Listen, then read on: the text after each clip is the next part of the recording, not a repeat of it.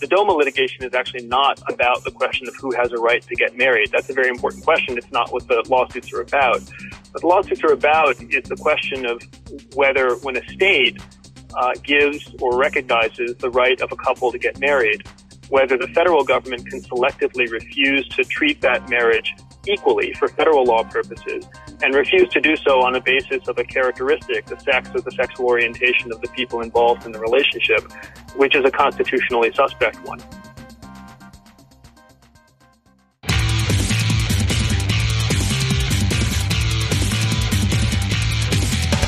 This is Lawyer to Lawyer, the award-winning legal podcast with J. Craig Williams and Robert Ambrogi. West Coast meets East Coast, and yes, they are attorneys, bringing you the latest legal news and observations every week with the leading experts in the legal profession. Produced right here on the Legal Talk Network. Welcome to Lawyer on the Legal Talk Network. We're glad you could listen today. I'm Craig Williams from sunny Southern California. And this is Bob Ambrogi from a sunny but frigid Boston, Massachusetts, where I write a blog called Law Sites and also another blog called Media Law. Craig, you write a blog or two, don't you? Just one, and barely at that. It's called May It Please the Court. I have a book out called How to Get Sued. And Bob, we'd like to take this time to thank our sponsors, SunTrust, who offers private wealth management solutions for attorneys and legal firms at suntrust.com/law. And Clio, a web-based practice management software program for lawyers at goclio.com, as well as LexisNexis, a leading provider of information and business solutions to professionals in a variety of industries at lexisnexis.com. Craig, in 1996, President Clinton signed the Defense of Marriage Act, or DOMA as it's referred to, into law. DOMA gave states the right to refuse the recognition of same-sex marriages formed in other states. It also gave the federal government the same prerogative. Up until recently, the Obama administration defended the Defense of Marriage Act in various lawsuits around the country challenging it. But on February 23rd, 2011, Attorney General Eric Holder announced the Obama administration would no longer defend the constitutionality of the Defense of Marriage Act in cases pending in federal court. Attorney General Holder said that both he and President Obama had concluded that DOMA unconstitutionally discriminates against same-sex couples who are in marriages that are legally recognized by their state governments. However, Holder was careful to note that the executive branch would continue to enforce DOMA. President Obama's very important and very controversial decision is our topic today. So let's bring in the guests who will help us discuss that. First of all, I'd like to introduce Tobias Barrington Wolff. Professor Wolff is a professor of law at the University of Pennsylvania Law School. He's a widely regarded scholar in the fields of civil procedure, complex litigation, and conflict of laws, and particularly in the field of constitutional law, where he is both a scholar and a civil rights lawyer. He served as chair of the National LGBT Advisory Committee for President Obama's 2008 campaign. He's a member of the American Law Institute, a founding board member of the Equal Justice Society, and a frequent public commentator on law and civil rights issues. Welcome to Lawyer, Professor Wolff. Thank you very much. Thank you for having me on. And Bob, also joining us is Ken Klukowski. He's the director of the Center for Religious Liberty at the Family Research Council. Ken is a contributor to many media outlets, including Fox Forum at foxnews.com, biggovernment.com, and townhall.com, and is a fellow and senior legal analyst with the American Civil Rights Union. Ken recently co-authored The Blueprint: Obama's Plan to Subvert the Constitution and Build an Imperial Presidency with the FRC's Senior Fellow for Family Empowerment, Ken Blackwell. And we'd like to welcome to Lawyer, Ken Klukowski. Thank you for having me. Professor Wolff, let me start the program with you and ask you, there's a lot of confusion, I think, about exactly what the Obama administration has done here. What's your take on it? What does the announcement mean? What are they going to do or not going to do? Well, one important distinction is one that you clarified in your introductory remarks. The administration has made it very clear that they will continue to apply and enforce the Defense of Marriage Act until and unless it is declared unconstitutional by a court of final review. What they are not any longer going to do is to defend its constitutionality in court challenges. And in that regard, they are both following a practice that has been infrequently invoked, but nonetheless invoked over the years, when administrations have concluded that federal statutes or other federal programs cannot be defended or supported by reasonable constitutional arguments. And they're also abiding by the terms of a statute that was enacted about 9 years ago, that recognizes that sometimes the executive will conclude that a statute cannot be defended by reasonable arguments. And when they do make that conclusion, they should notify the congressional leadership and give Congress the opportunity, if they want to become involved in the lawsuit and make their own arguments in defense of the statute. And in fact, the letter that you mentioned that Attorney General Holder issued the other week to Speaker Boehner was in fact pursuant to those very statutory obligations. Well, Ken, what are your thoughts on this recent decision? Well, I think it's disappointing, and the reason it's disappointing is this: it's correct that it is a little invoked policy to decline to defend the constitutionality of an act of Congress. The issue is exploring and fleshing out exactly what that standard is. The standard is that DOJ does not defend a statute if no reasonable argument can be formulated in favor of its constitutionality. So what we see here is a fundamental disconnect. The president says, I continue to believe that marriage is between one man and one woman, yet any law stating exactly that is irredeemably irrational, unreasonable, and unconstitutional. And I just think that's a classic non sequitur. The president should be clear as to which way he falls on this. If he believes that, because I'm sure, of course, that he does not object to the reasonableness of marriage laws per se. So it's not that he's saying that marital laws are categorically unreasonable. If he believes that marriage is the union of a man and a woman, and he accepts that other marriage laws are reasonable, then it is an impossible syllogism for him to conclude that DOMA, which simply says that for the purposes of federal law, marriage shall be recognized as the union of one man and one woman, that somehow that would be inherently unreasonable. Well, that's a good point. I mean, I think it's important to say that perhaps the administration is not being entirely clear about just what its stance is here. If I had read it right, I was reading that the case in San Francisco this week, either the lawyers in the case or the court itself actually asked the Justice Department for clarification on what its stance would be at this point in these cases. Yes, there has been recent docket activity in the Perry v. Schwarzenegger case as a result of this letter. So Tobias, should the Obama administration come out more clearly here in terms of providing guidance and policy? Well, let me offer a couple of responses to Ken's observations. First of all, there is, of course, an important distinction both in ordinary conversations and also in American law between one's personal or religious commitments and what the obligations of the law are. And there are plenty of people in this country, for example, who believe that individuals should not marry outside of their religion, and for whom the idea of mixed religion marriages are wrong or even perhaps not a proper marriage. And those views are not given expression in our laws. And that's the kind of basic distinction between personal or religious commitments and equal treatment under the law.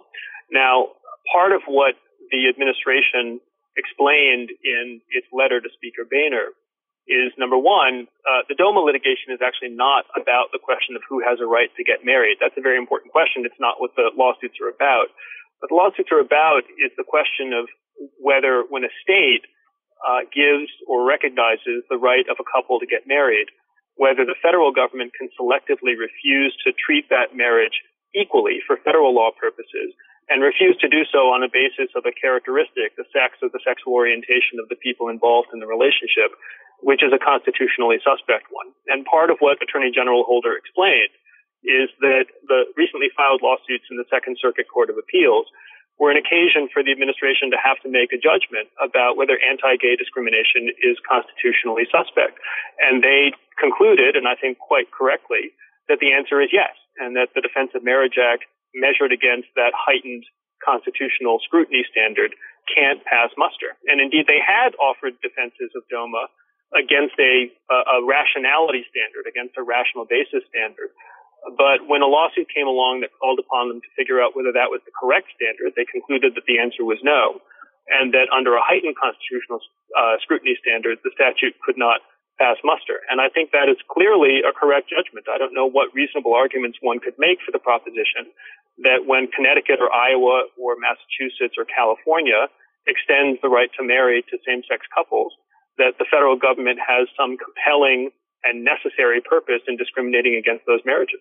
Well, here in California, we had a flap over Proposition 8, and that's now, I believe, up in front of the Ninth Circuit for a potential ruling. What effect does that have, and where are we winding this decision through the courts?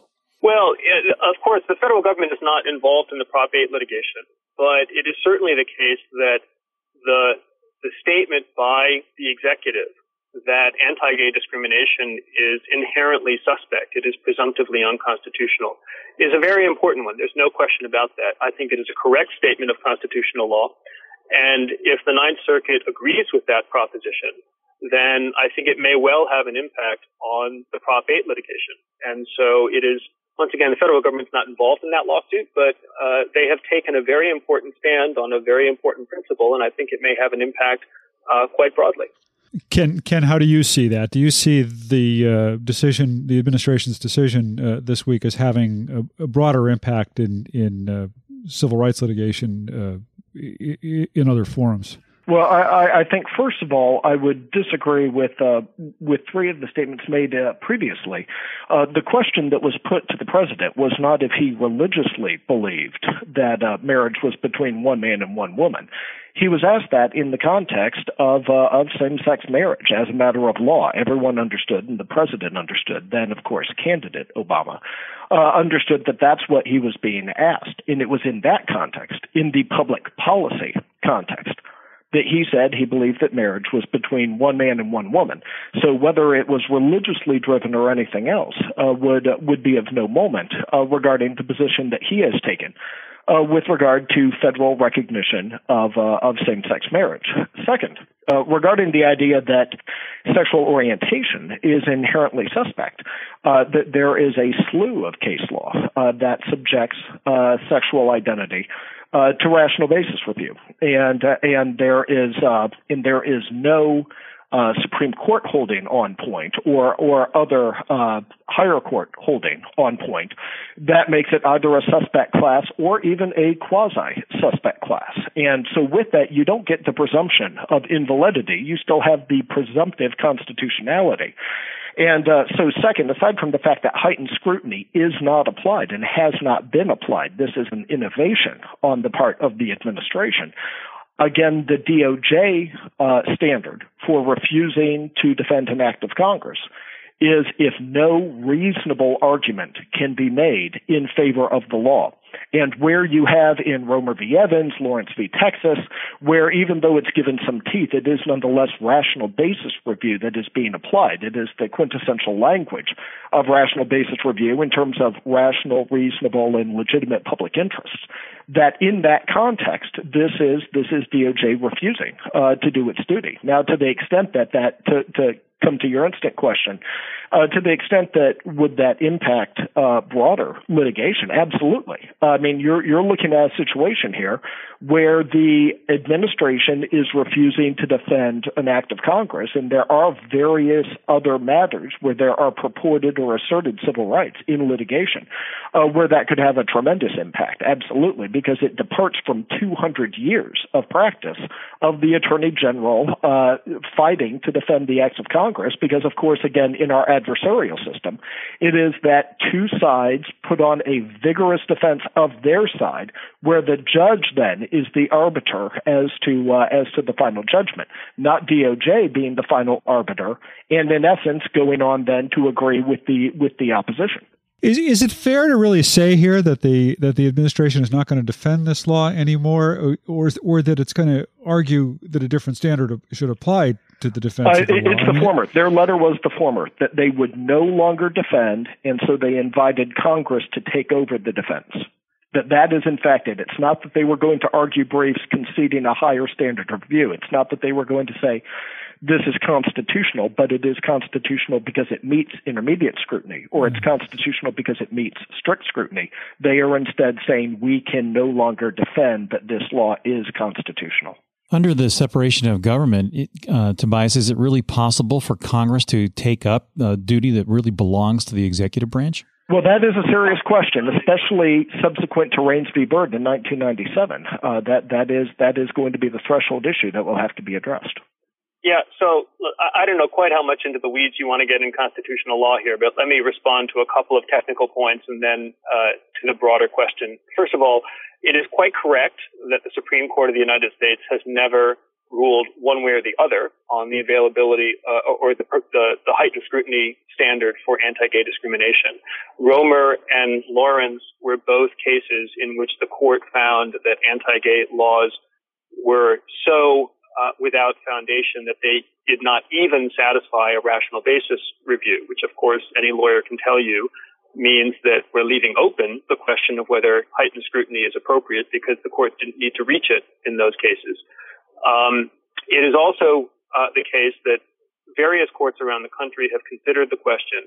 A lot of the circuit court precedent that rejected heightened scrutiny in the past was decided under the dispensation of Bowers versus Hardwick, that horrific decision of the Supreme Court from 1986 in which the court said that gay people could be called felons.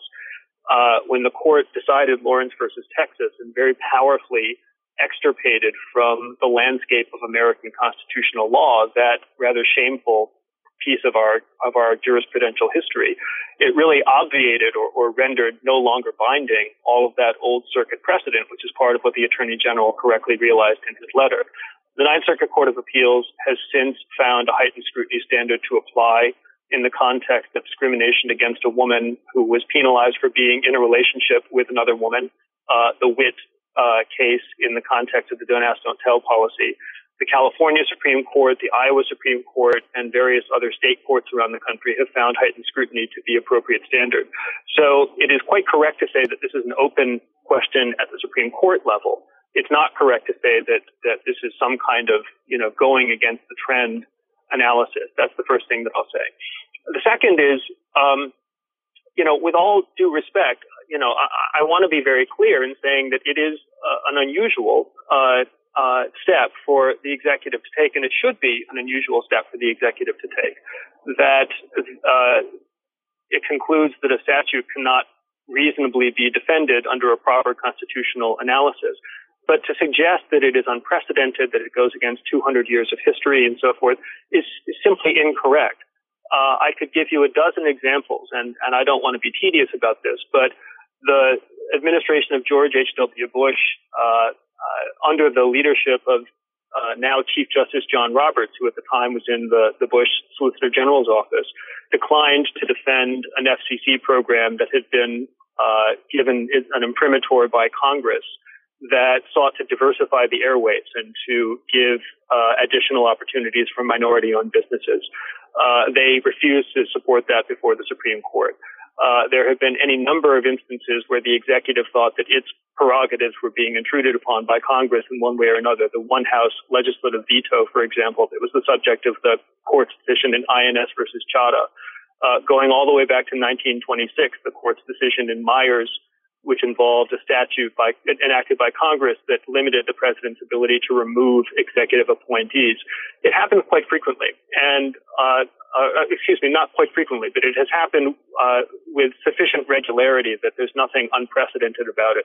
And finally, once again, this is a technical point on the question of quote-unquote standing. The United States has made it very clear that it is remaining a party to this lawsuit. And as the statute that I mentioned contemplates, Congress will have an opportunity to present whatever vigorous arguments it wants to in this lawsuit. But there's no question about the lawsuit somehow no longer being supported by proper parties, the United States is going to remain a party, and with an adversarial presentation of the issues as contemplated by the participation of the congressional leadership, that's all that's required. Tobias, we've seen some substantial changes in societal mores over time. I mean, there was a report issued by the Obama administration on women that has been updated the first time since Eleanor Roosevelt, who said that the only women at the White House were cake decorators. Obviously, society has changed over time. What role does the Constitution have in adjusting to social mores over time, and or being a fixed document? Is it, I understand we're kind of moving into question's more of a philosophical discussion, but how do you see that play, the change in social mores? I mean, we had changes in the 30s, 40s, and 50s leading up to the Civil Rights Act, but now with DOMA and the fight over same-sex marriages, how does that play into the Constitution as a changing document over time? Well, the text of the Equal Protection Clause is no state shall deny to any person within its jurisdiction the equal protection of the laws. And that is the constitutional text that defines the principle, both for the states and also, as has later been held, for the federal government. And it is a text that demands some kind of interpretation. Denying citizens the equal protection of the laws, that is not a self-defining principle. Now, having said that, what we're talking about is whether approximately 12 million gay, lesbian, and bisexual Americans can be relegated to second-class citizenship. And at the end of the day, that's in fact not a new question. It is an old question. It's an old question that perhaps is being answered in a context that has not been placed before the courts until relatively recently. But that was true the first time that the courts dealt with the question of discrimination against women. It was true the first time that the courts dealt with the question of discrimination against so-called illegitimate children who were born to an unmarried couple or an unmarried mother. The Constitution envisions that its principles would be interpreted over time as new questions are presented to the courts. And in that respect, there's nothing particularly unprecedented about this constitutional conversation that we're having now. The only question is there any good reason to treat 12 million of your fellow Americans as second-class citizens, as so many of our laws do right now? And my answer to that question is a decisive no. I'm going to guess that Ken wants to respond to that. Happy to. First of all, just on one quick note regarding this matter being unprecedented, the only times when DOJ will not defend something where they think there is a reasonable argument, and this is the other half of the policy. It's a two-part policy. But as your other guest said, I didn't want to get into the weeds myself. It is that they also will not defend some laws if they feel that it infringes upon presidential power, where the AG or under him the SG will not argue against the chief executive from whom they derive their power. And you don't find an example aside from that. You do find something where the president will proclaim, this is our position, and our court position will be consistent with it. But you will never find, again, setting aside laws that involve a derogation of presidential power, you'll never find a case where the president says, my position is that X, in this case, that speaking of laws, that marriage is the union of one man and one woman, and yet any laws stating that are so patently irrational and unreasonable that we will not defend that in court. Now, moving on to the broader question, I would say, and I'm glad the professor brought up the issue of women, because under the rest of what he said, the 19th Amendment would have been unnecessary. Through the Equal Protection Clause, you just could, and for that matter, if you analogize to the 15th Amendment as well, regarding race in voting rights, it should have been an issue that the court could have just declared that women have a fundamental right to vote and that laws to the contrary were unconstitutional. Instead, we adopted the 19th Amendment. And we did that because the only legitimate way to interpret the Constitution being the supreme law of the land, precisely because it was adopted as a sovereign act of the ultimate sovereign, which is we the people in our body politic, that we adopt specific words by a multi-level supermajority process, and then that the only legitimate way for life-tenured unelected, unaccountable judges to interpret and apply those words then are in the context of their original meaning, not original intent, because we're not going to get into the business of cherry-picking quotations and trying to see which framer said something that sounds like it might support what we're saying. But whether it's the Constitution or any lesser law, statutes or regulation, that courts should confine themselves to discerning and discovering on an objective basis the original meaning of those words and applying that properly. And in that regard, there should be zero evolution in terms of how we understand concepts such as due process and equal protection. Well, gentlemen, it's time for us to take a quick break. When we return, we'll have more on the Obama administration's decision not to defend the Defense of Marriage Act with University of Pennsylvania Professor Tobias Wolff and Ken Klukowski right here on Lawyer to Lawyer on the Legal Talk Network.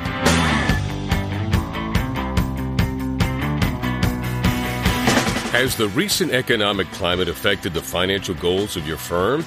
Get back on track with help from SunTrust. Our private wealth management legal specialty group works solely with lawyers and their firms to deliver unique solutions designed for the legal community.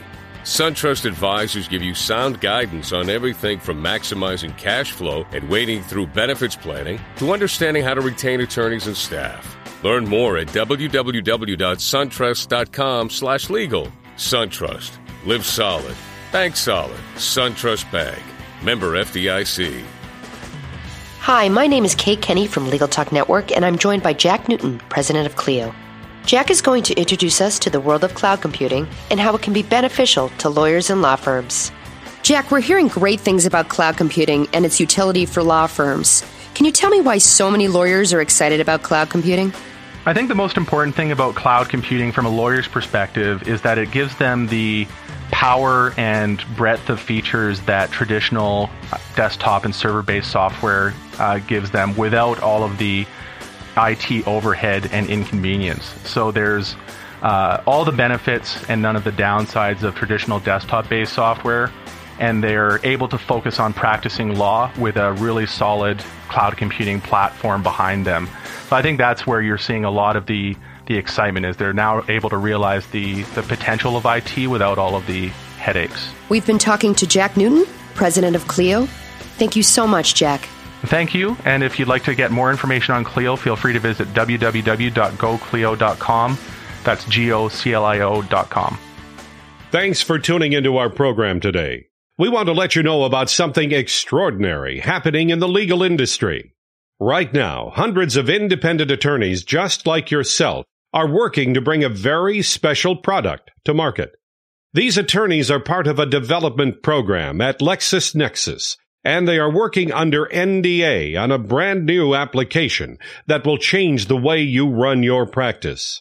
This solution, LexisNexis Firm Manager, is a web-based, highly secure application operating in SAS 70 Type 2 attested data centers. If you are interested in test driving LexisNexis Firm Manager at no charge, or to learn more, visit www.myfirmmanager.com/LTN. Want to get CLE credit for the show you just listened to? Just go to LegalTalkNetwork.com and look for the words Engage Your Brain. Click there and you can choose what you need for credits and listen to our shows at the same time. Welcome back to Lawyer on the Legal Talk Network. This is Bob Ambrogi, and J. Craig Williams and I are joined by Tobias Barrington Wolff, professor of law at the University of Pennsylvania Law School, who was also the National LGBT Advisory Committee chair for President Obama's 2008 campaign, and by Ken Klukowski, director of the Center for Religious Liberty at the Family Research Council.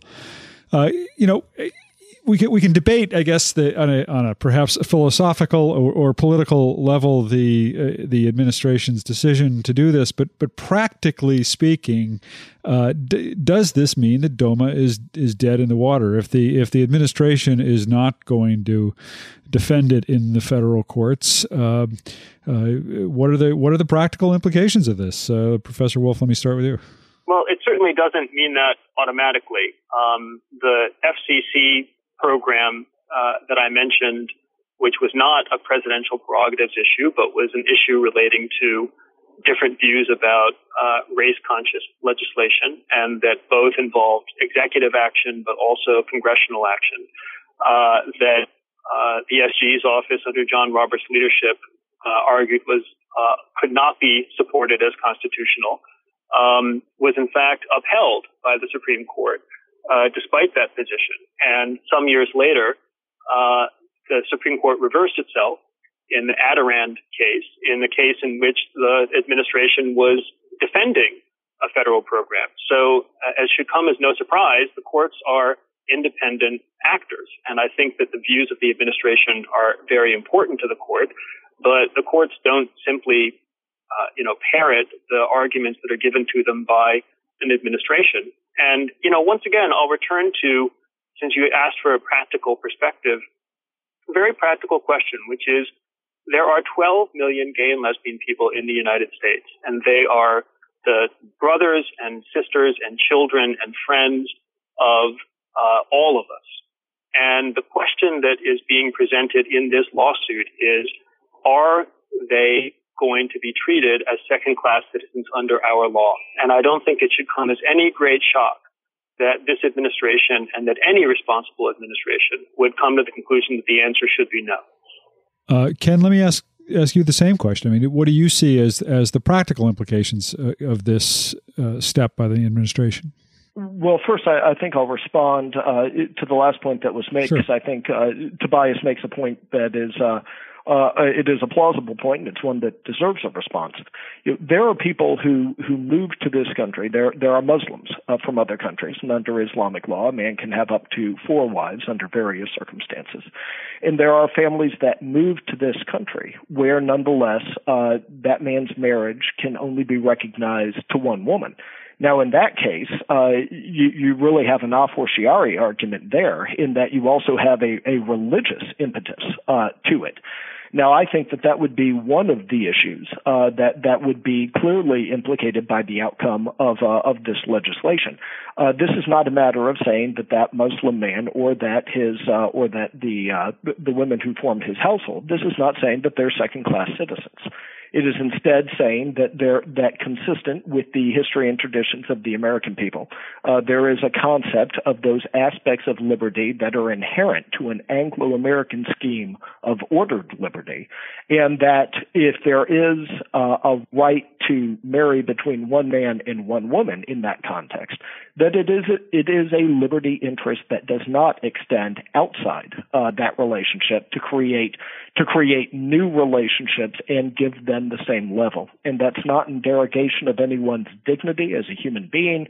It does nothing to insult the idea that every human being is from a moral or religious perspective made in the image of Almighty God and is due all of the dignity and honor that accompanies that status.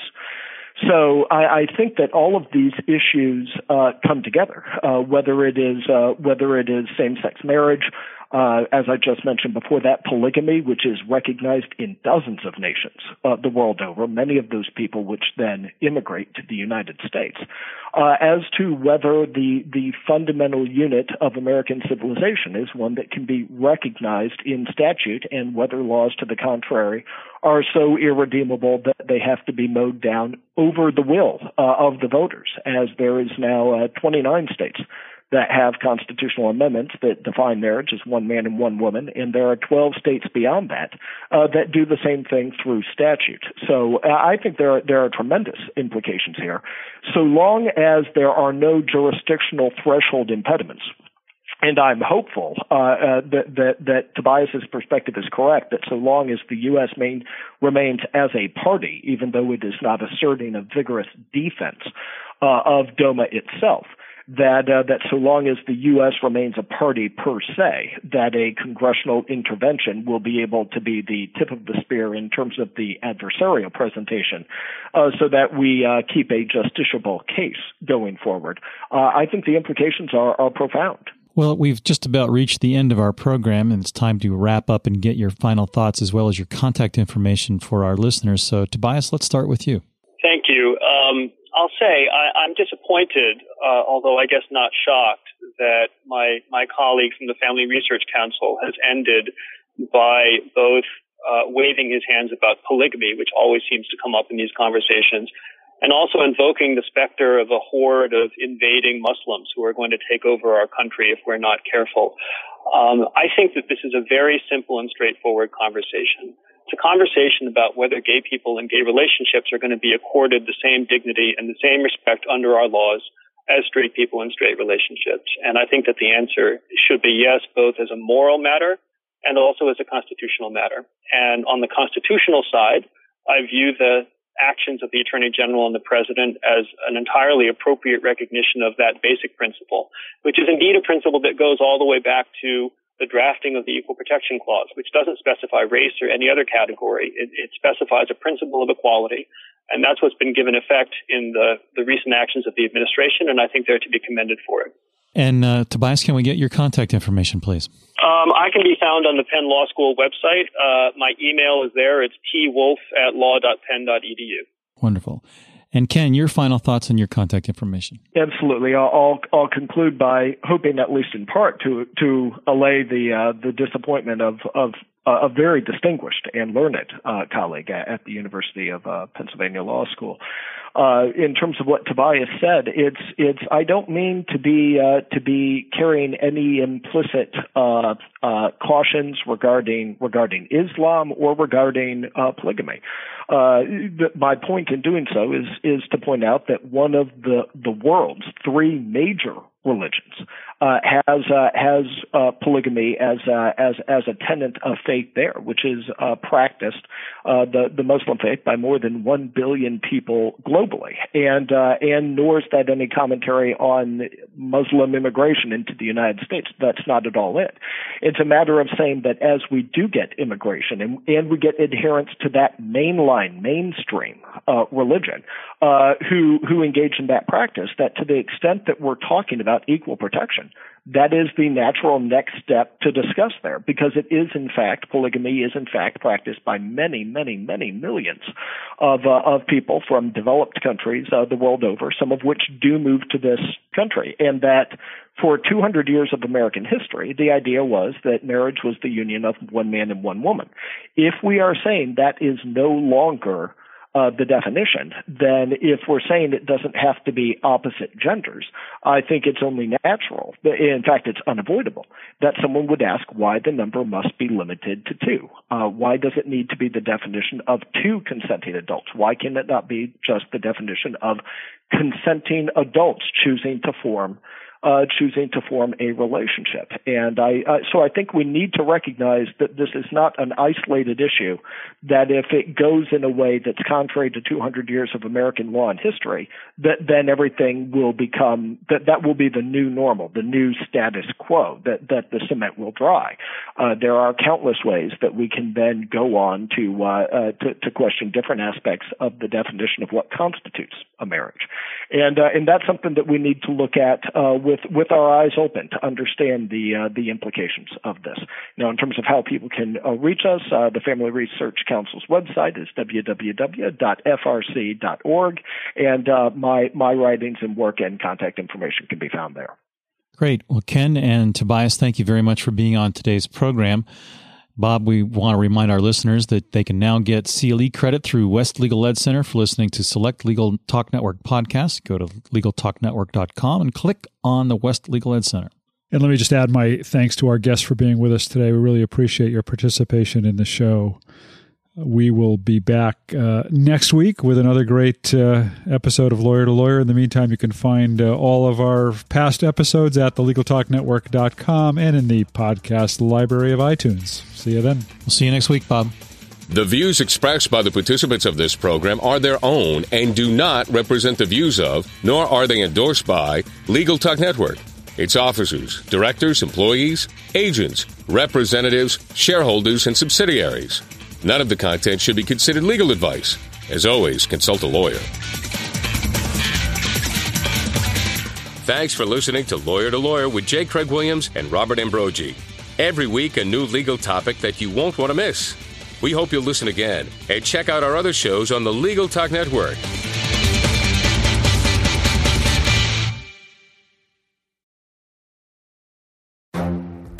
The Lunch Hour Legal Marketing Podcast, your resource for the tips and tactical advice you need to grow your business. Plus, keep up with the news and commentary you crave to stay one step ahead. It's hosted by me, Guy Sakalakis.